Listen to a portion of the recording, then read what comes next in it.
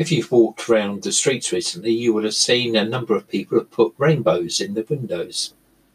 Rainbows are a sign of hope. But this is the story from the Bible about the first rainbow and the story of Noah. God felt sad. The beautiful world he had created was full of wicked people. So he decided to sweep away everything in a rushing, gushing floodwater. Everything except Noah and his family. They were the only good people left in the world.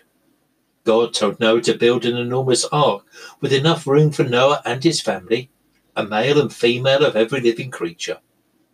Don't forget to take plenty of food, God said. So Noah marched the animals 2 by 2 into the ark, from gangly giraffes and tetchy tigers to roly-poly penguins and teeny-weeny spiders. And then the rains came. And the rain didn't just pitter-patter, it poured and splattered and became a terrible flood. There was ear-cracking thunder and blinding white lightning. So much rain fell that even the mountains were covered.